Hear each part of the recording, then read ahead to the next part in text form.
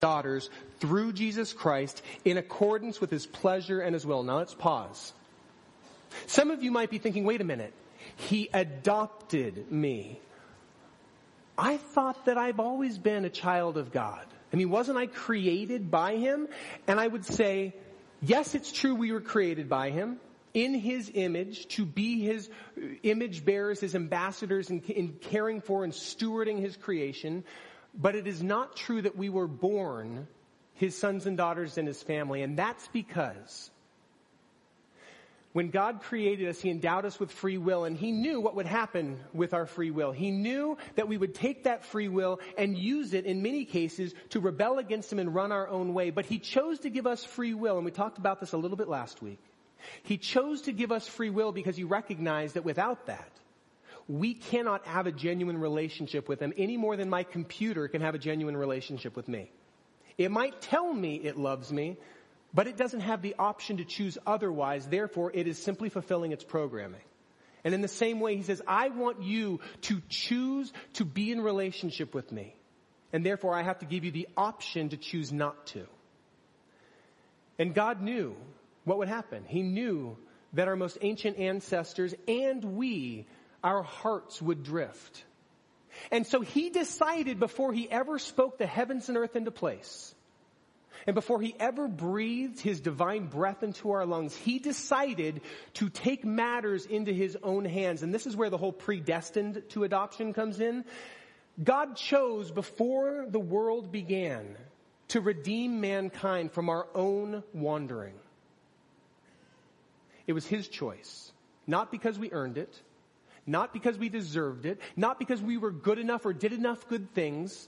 Before we were even born, he made that determination, and he knew he would send Jesus. And that is where this idea of predestination or predetermination comes.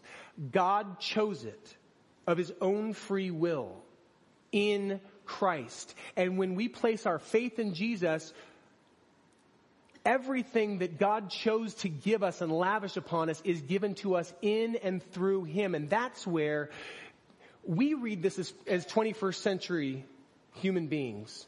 In a very individualistic culture, we read it as God picked you, and he picked you, and he picked you, and he picked you. He picked me, but he didn't pick that person or that person or that person, which makes him seem very, very arbitrary. And in reality, when we understand that our Father God loved his image bearers, his creation, his sons and daughters so much that he was unwilling to allow sin to get the final word. He was unwilling to allow the shackles of shame and guilt to keep us separated from him and enslaved. And so he did for us what we could not do for ourselves. He sent Jesus to live as an example for us and then ultimately to give his life for us, to pay the penalty so that we could be reconciled to him. And that's the gospel message. That's the good news. And it is good news. And in case you wonder, well, was it really his choice? Let's read this again. In love, not because he was cajoled, not because we've done enough good things. In love, he predestined us for adoption as sonship through Jesus Christ in accordance with his pleasure and will. He wanted to do it. We didn't convince him he should do it. It was his choice. Now, let's lean into adoption for a moment. Because the truth of the matter is, I think we all have an idea of what adoption means, but we're looking at it through a 21st century lens. Because when we talk about adoption today, we look at the reasons for which people adopt children today. And that's the reality is when we do adoption today, it's normally children. And we adopt them into our family in order to provide and protect for that child as they are slowly unfolded into an adult. And so it's more for caring and raising up of those children to protect them from being abandoned, from being alone, from being, kind of walking through this world by themselves. That's why we tend to adopt people. But remember, Paul was not a 21st century author writing to people living in the 21st century. Although this passage speaks to us today in the 21st century, it was first and foremost to men and women living in the Greco-Roman culture of the early first century. And so when he talks about adoption, he's not talking about an American idea of adoption. He's talking about the first century Greco-Roman idea of adoption. So let me briefly paint a picture for you of what that type of adoption looked like.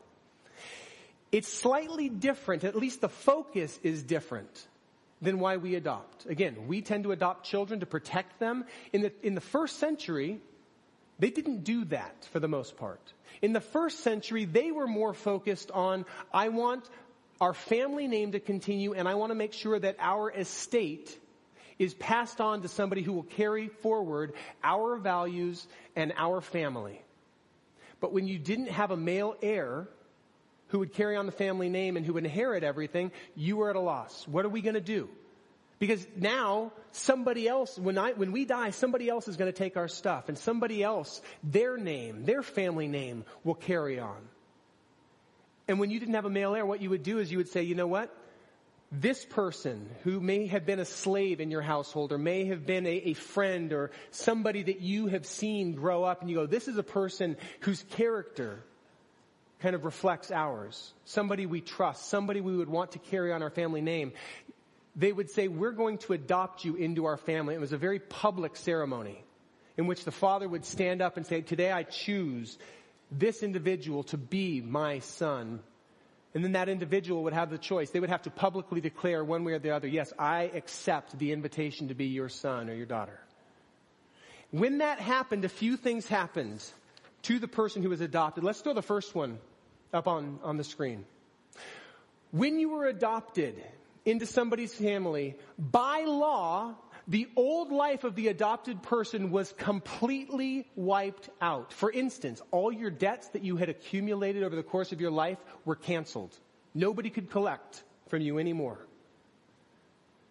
In the eyes of the law, this person was viewed as a brand new person entering into a new life, and their past had no bearing upon their future. So you had been born a slave, but once you were adopted, you were no longer a slave. You no longer had debt to pay off, because all of those things, the old person was gone. You were a brand new person as a part of the family. Number two, the adopted person gained all the rights of a legitimate child in his or her new family. By law, this person got a new family. So you could call that person who you may have called master before, you could now call that person father or dad. Thirdly, the adopted person also became an heir to the family estate. Even if other children were born afterwards, it did not affect their right as co-heirs. In other words, once you were part of the family, you were going to receive the inheritance of the family, part of the estate. And even if other children were born after you, that doesn't mean that you would lose that right. You became a co-heir, even with those naturally born children. Do you see why this metaphor that Paul uses of adoption is such a powerful one for who we are in Christ? Because in Christ, when we are adopted into God's family, the old self with its giant sin debt is wiped out. We become brand new men and women in Christ. The old has gone, the new has come. Secondly, because we have been adopted into God's family, we no longer need to look at Him simply as Lord and Savior, although that's who He is. We no longer need to look at Him simply as Creator and Sustainer of the world, although that's who He is. We can now call Him Father, or as Jesus says in Romans 8, or Jesus used this term, Abba, Daddy. It is the single most intimate term, or the single most intimate name of God found anywhere in Scripture. And once we have been adopted into His family, we have just as much right as Jesus to call God our Daddy. Thirdly, because we have been adopted into the family, we stand to inherit all that God intended for us. And well, what exactly are we talking about in terms of that? Everything that God intended for humanity, from Adam and Eve to have. Namely, to be the stewards of His creation, caring and co-laboring with Him in the care and cultivation of His creation. in relationship with him, not by ourselves. That's what he intended. In other words, the greatest thing that we get to inherit is eternal life in relationship with our Father God. Co-laboring alongside of him. I got news for you. Eternal life does not mean that we sit in heaven on clouds with harps, simply playing all day long. That's not what we look forward to. We get to co-labor alongside of him, but that is a totally another conversation. But ultimately, we get to inherit eternal life in relationship with our Creator, our Sustainer, and our Father, and our brother, God's only begotten, meaning only naturally born Son. Although he wasn't born, he is God in human flesh. He took on flesh, but he is the only one that can rightfully say, I've always been part of the family. We are adopted in. That's what it means that he's the only begotten. And the Holy Spirit. And this is the best part. Go down to verse 13 for a moment. Paul says this, you were also included in Christ when you heard the message of truth, the gospel of your salvation, and when you believed, you were marked in him with a seal, the promised Holy Spirit, who is a deposit guaranteeing our inheritance until all of those who are God's possession are redeemed. The Holy Spirit is the installment payment, the first fruits of our inheritance. Because what is our inheritance if it's not God himself in relationship with him? But we don't have to wait until we die to get our hands on our inheritance. Because from the moment we say, Jesus, thank you for dying for me, I accept that gift. I want to be found in you. I want to be part of your body. I want you to have your way with me. Be not only my Savior, but my Lord. In that moment, God takes his Spirit, the same Spirit that empowered Jesus throughout his earthly ministry, the same Spirit that raised Jesus from the dead, and he implants his Spirit in our hearts. Suddenly, we are no longer trying to navigate this world on our own. Suddenly, the God of the universe resides in our hearts, shaping, molding, helping us to become a better reflection of our Father. Does that make sense? Because that's what's happened. That is the good news that Paul is just celebrating in this prayer of praise at the beginning of his letter to the Ephesians. That's what it means to be adopted. And yet, that's not all that adoption holds for us. Because if we lean in just a little further, we're going to see that there's one more character trait of first century adoption that is radically important for us to get. But before I tell you what it is, let me step back for just a moment and tell you a little bit about what it was like growing up in the first century. A child's place in the first century was tenuous at best. You were not secure. Because children could be disowned at any time if their parents were displeased with them. In fact, when a child was born into a Greco-Roman family, and Greco-Roman simply means if you're like in Greece or in Rome, you know, wherever you happen to be in this Gentile land, if you were born into a family, what would happen is the nursemaid would take you and lay you at the feet of the family, the man of the house. Lay you at the feet of the man that you would call father. And he would look down at this child, who at this point is just seconds old. And if the father stooped and picked up his child, then that child was recognized as his son or his daughter. But if the father turned his back on his child, then that baby was picked up, carried outside of the family estate, and left on the street, exposed. And in fact, they called it exposing a child because you were exposing him to the elements. And the thought was, this is not my child, throw him out, and they will die from exposure. Although oftentimes those children, and this is really kind of twisted, those children were often picked up by slave drivers who they found that it was cheaper to raise children into adults for slavery than to buy somebody into slavery. Young girls, sometimes boys, were picked up by pimps who would then raise them for prostitution. It was a sick, twisted time. And even children who were picked up by the Father as they grew up, if they did something to displease the Father, I think of the child in the story of the prodigal son who comes to his dad and says, "Dad, I wish you were dead because I want my inheritance." That father had the right in that moment to disown his son completely and say, "Guess what? You're not getting a penny because you're no longer my son."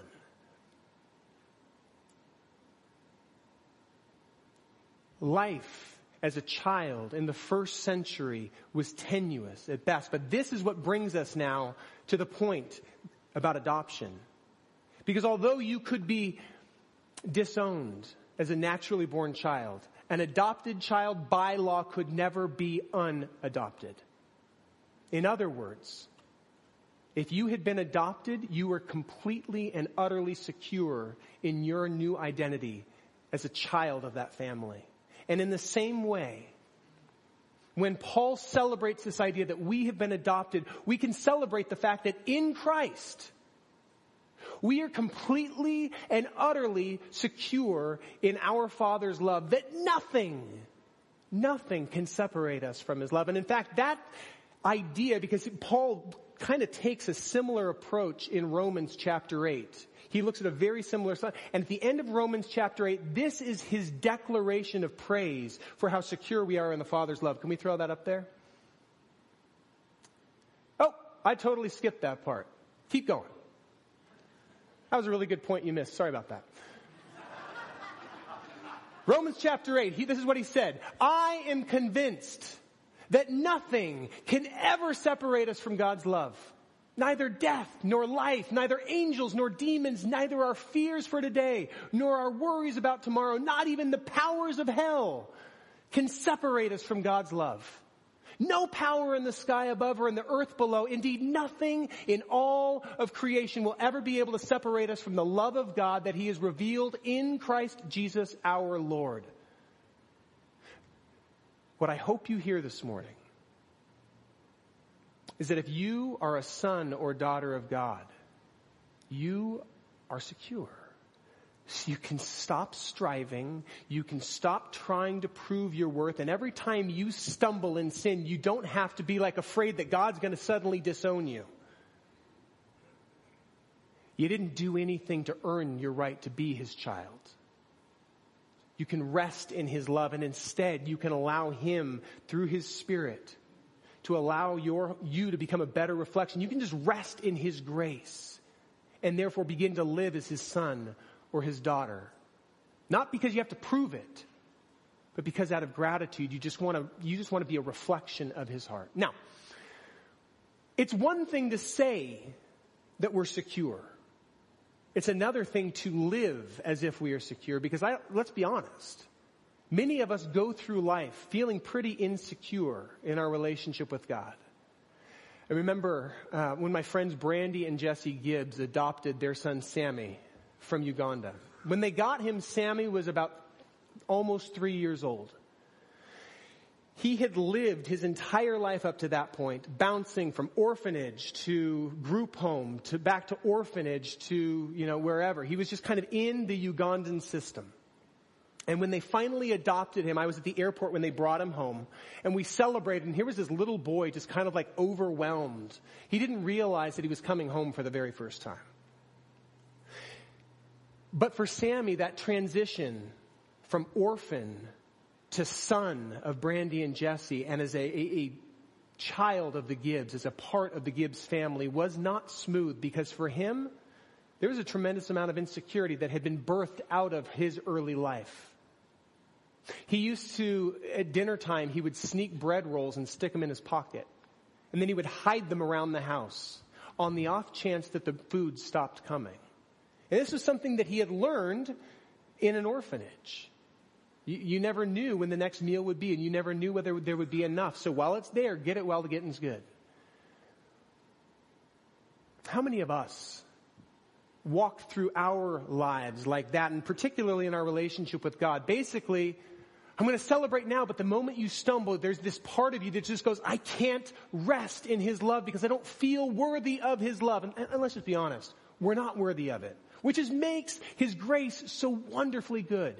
That's what's so amazing about grace, is that we don't deserve it, and yet He lavishes it upon us anyway. Far too many of us are like Sammy. We approach our relationship with God as if the shoe might drop. And a lot of that is born out of our families of origin. If you grew up in a family in which you were loved unconditionally, and you were told that time and again, then this idea that you're a son or daughter of God might not be that difficult for you to rest in. You might not have a problem with this. But if you grew up in a family where your parents' approval was dependent upon your performance, where it felt like their praise, their joy was dependent upon how well you did, or whether you obeyed, or whether they were proud of you, then you might struggle in your relationship with God to rest fully in His love. And that was true for Sammy, because let's be honest, up to that point in his life, every single person that came into his life disappeared. And so while he loved being a part of their family, he loved being a Gibbs, he couldn't rest in it. He was just waiting for them to leave, or for him to be shipped out to the next place. But here's the thing. Sammy's security was not dependent upon his worthiness, had very little to do with him. It had everything to do with his parents' commitment, their covenant to raise him as their son. I love this quote from Lee Strobel. Can we throw that up on the board? He says, "Faith is only as good as the one in whom it's invested." Faith is only as good as the one in whom it's invested. A lot of us have placed our faith in people who let us down. Maybe it was a relationship you were in. Maybe it was a parent who should have been there but disappeared or didn't even know how to be a parent. Maybe it was a spouse that you opened yourself up and made yourself vulnerable to, and they stomped all over your heart, and you find yourself now going, I will never trust another man. I will never trust another woman the way I used to. I was so naive. And those kind of wounds cannot help but translate into our relationship with our Father God. Particularly if those wounds were inflicted by a person that had the title Father in your life. But as we look at Sammy's life, again, I will reiterate. His standing as a Gibbs was not dependent upon his performance. It was completely dependent upon his parents' faithfulness to raise him as their son and to embrace him as their son, to treat him as a full-fledged member of their family as he was by law. And in the same way, our relationship with God has far less to do with our faithfulness than it does with His faithfulness. Our God is infinitely more faithful than we are. And guess what? We're going to stumble. We're going to fall short. We're going to mess up. We're going to have our Peter moments where we disown Him, intentionally or unintentionally. There are going to be moments where we don't act like a very mature member of His family. That does not mean that we cease to be part of His family in that moment. Because He has adopted us as His children, and He is faithful. And in His love, we are secure. One last thought. On the day that Sammy became a member of the Gibbs family, he didn't just get a new mom and dad. He also got a new sibling named Adelaide. And in the same way, when we are adopted into God's family, we get a brand new family, including a whole bunch of brothers and sisters. Every single man, woman, and child who has ever placed their faith in Jesus Christ from the beginning of time until now is our spiritual sibling. Which means that we are family. And it doesn't matter what your culture, it doesn't matter what your ethnic background, it doesn't matter what your education level, it doesn't matter how much money you have in your bank account, if you even have a bank account, it doesn't matter what your zip code is, or whether it is in flux one day to the next. Every single one of us is family. Now, that's not to say we always act like family, right? A lot of times, we are just as dysfunctional as any other family out there. Do you know that there are over 50 church communities that meet around Costa Mesa. I was just sitting with Ian on Thursday, and we were looking over the list of churches in Costa Mesa. There's over 50 church communities that meet in Costa Mesa. But here's what I know. There's only one church in Costa Mesa. There's only one church on this planet. Jesus Christ is the head of that church. We are all part of that church, which means that we're not in competition with one another. And yet sometimes we act like we are. Sometimes we compete with our sister and brother churches to see if we can have the best footprint, that we can have the best, that people think the highest of us. Sometimes we go so far as to celebrate when one of our sibling churches suffers, because we feel pretty good about ourselves all of a sudden. No, well, we didn't fall into that. Sometimes we go out of our way to try to steal sheep from other pastures in order to swell our ranks so we can fill every single seat, so we can feel better about ourselves, as opposed to recognizing that there are thousands of men and women who are created in God's image who are dying every day apart from Him. And we're focused on the ones that already know Him rather than going after and loving the ones who don't. Sometimes we get into arguments on social media about very minor theological issues that are really family arguments, rather than focusing on on the one thing that we can all agree in, the gospel message that Jesus Christ died so that we can live. So that we who are sinners, we who are prodigals who have wandered far from home can come home. And that's the good news. Not because we earned it. Not because we've done something to deserve it. Not because we're just better people than the others. Not because there's something uniquely redeeming about our character. But because our Father God is good. Our Father God is loving. And our Father God is very patient. I got to tell you, I'm really, really grateful that the church in Costa Mesa is starting to get this. And it's due in large part to Ian and John and Bill and others in Trellis who are striving to minister throughout our community. Some of you guys got a chance to go to the One Voice Night of Worship a couple Thursday nights ago. I think we have a picture from it.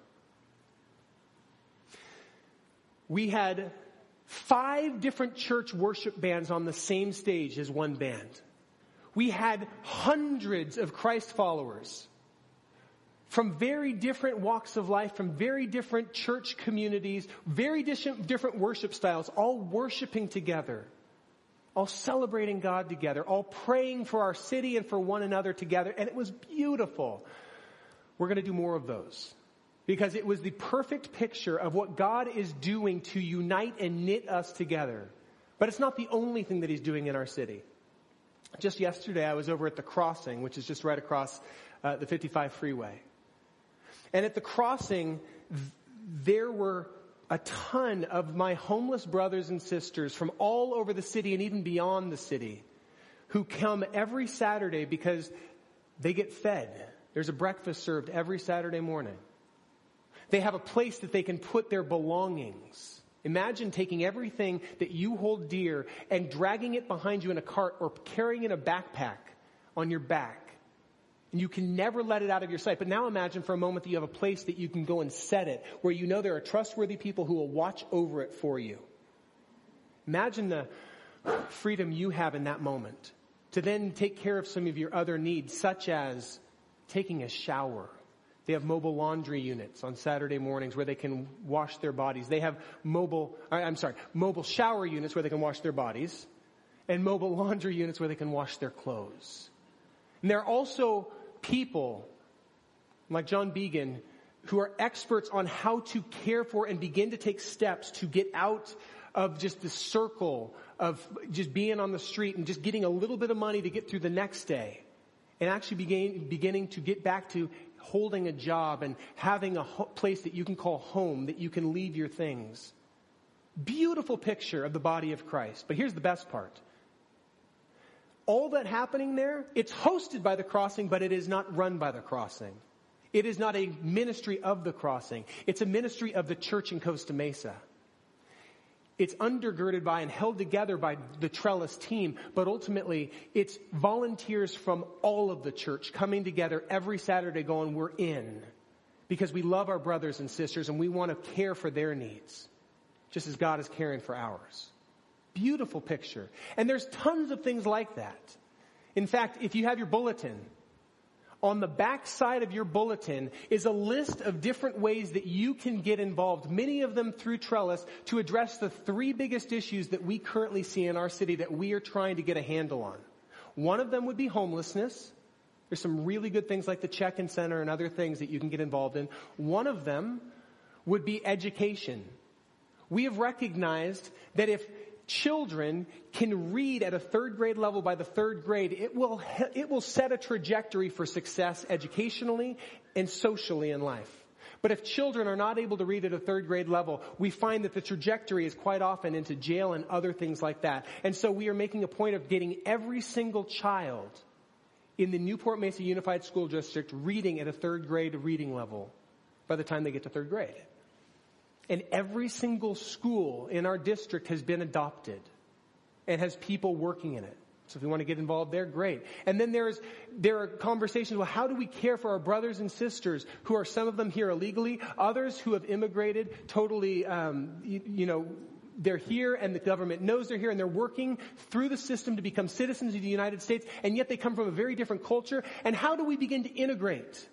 So there are conversations happening there. Those are the 3 biggest things that we have recognized in our city that we want to deal with, and we're addressing them. And so if you, who are a son, you who are a daughter of God, who are loved by Him, want to get more involved in caring for the least and the lost, caring for those who have some pretty big hurdles that we may not have had in front of us, I encourage you to check that out. There's some contact information there.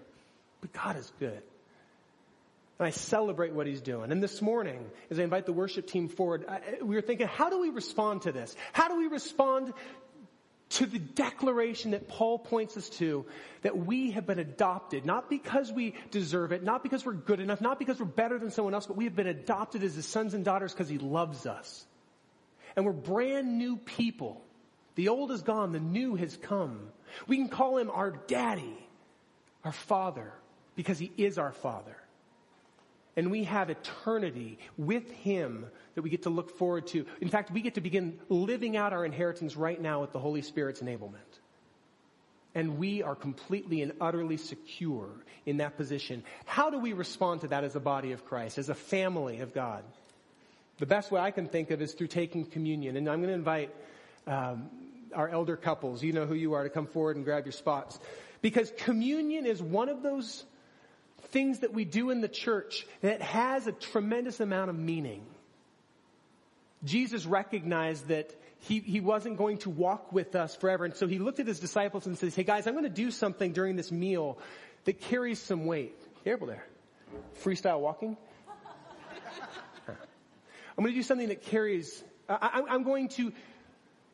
love that Jesus our God is a God of props. A lot of times He recognizes we need tangible things to remind us of things that otherwise could be far more intellectual. So He says, rather than simply telling you what I'm going to do, I'm going to show you what I'm going to do. I'm going to give you something to remind yourself, because you're a forgetful people. I'm going to remind you of what I'm about to do for you. So He took a piece of bread and He said, this bread symbolizes my body that I'm going to give for you. And then He took a cup of wine that they would drink. And He said, this wine represents my blood that I'm about to pour out for you. And when you take this, when you share in this meal, you do it together. Because in me, you are one. Together we're family in Him. And so I'm going to invite those of you in just a moment who have accepted the gift of grace that Jesus paid for us on the cross and have become part of this family. I'm going to invite you to come forward in just a moment, because I recognize that there are some of you in here this morning who at this point have not yet taken hold of the gift that Jesus paid everything to take hold of for you. And maybe you feel like, I don't deserve that. I haven't done anything. It's like, guess what? None of us do. The best part about grace is that it starts from a very even footing. None of us deserve it. Therefore, all of us are given tremendous amounts of grace. What a gift. If you had earned it, it wouldn't be a gift. It would be your payment. But it's a gift. And for those of you who have yet to take hold of it, let me simply say, your Father loves you more than you could ever possibly know. Jesus told the story of that prodigal son who told his dad, I wish I could have my inheritance now. I wish you were dead because I want to live it up now. And that father who represented God in that story, rather than disowning his son, gave him exactly what his son wanted, knowing full well that it probably wouldn't work out the way his son thought it would. And sure enough, he goes off and he lives life as he thought he should. Living it up. He had tons of fair weather friends in the moment. But soon enough, his income dries up.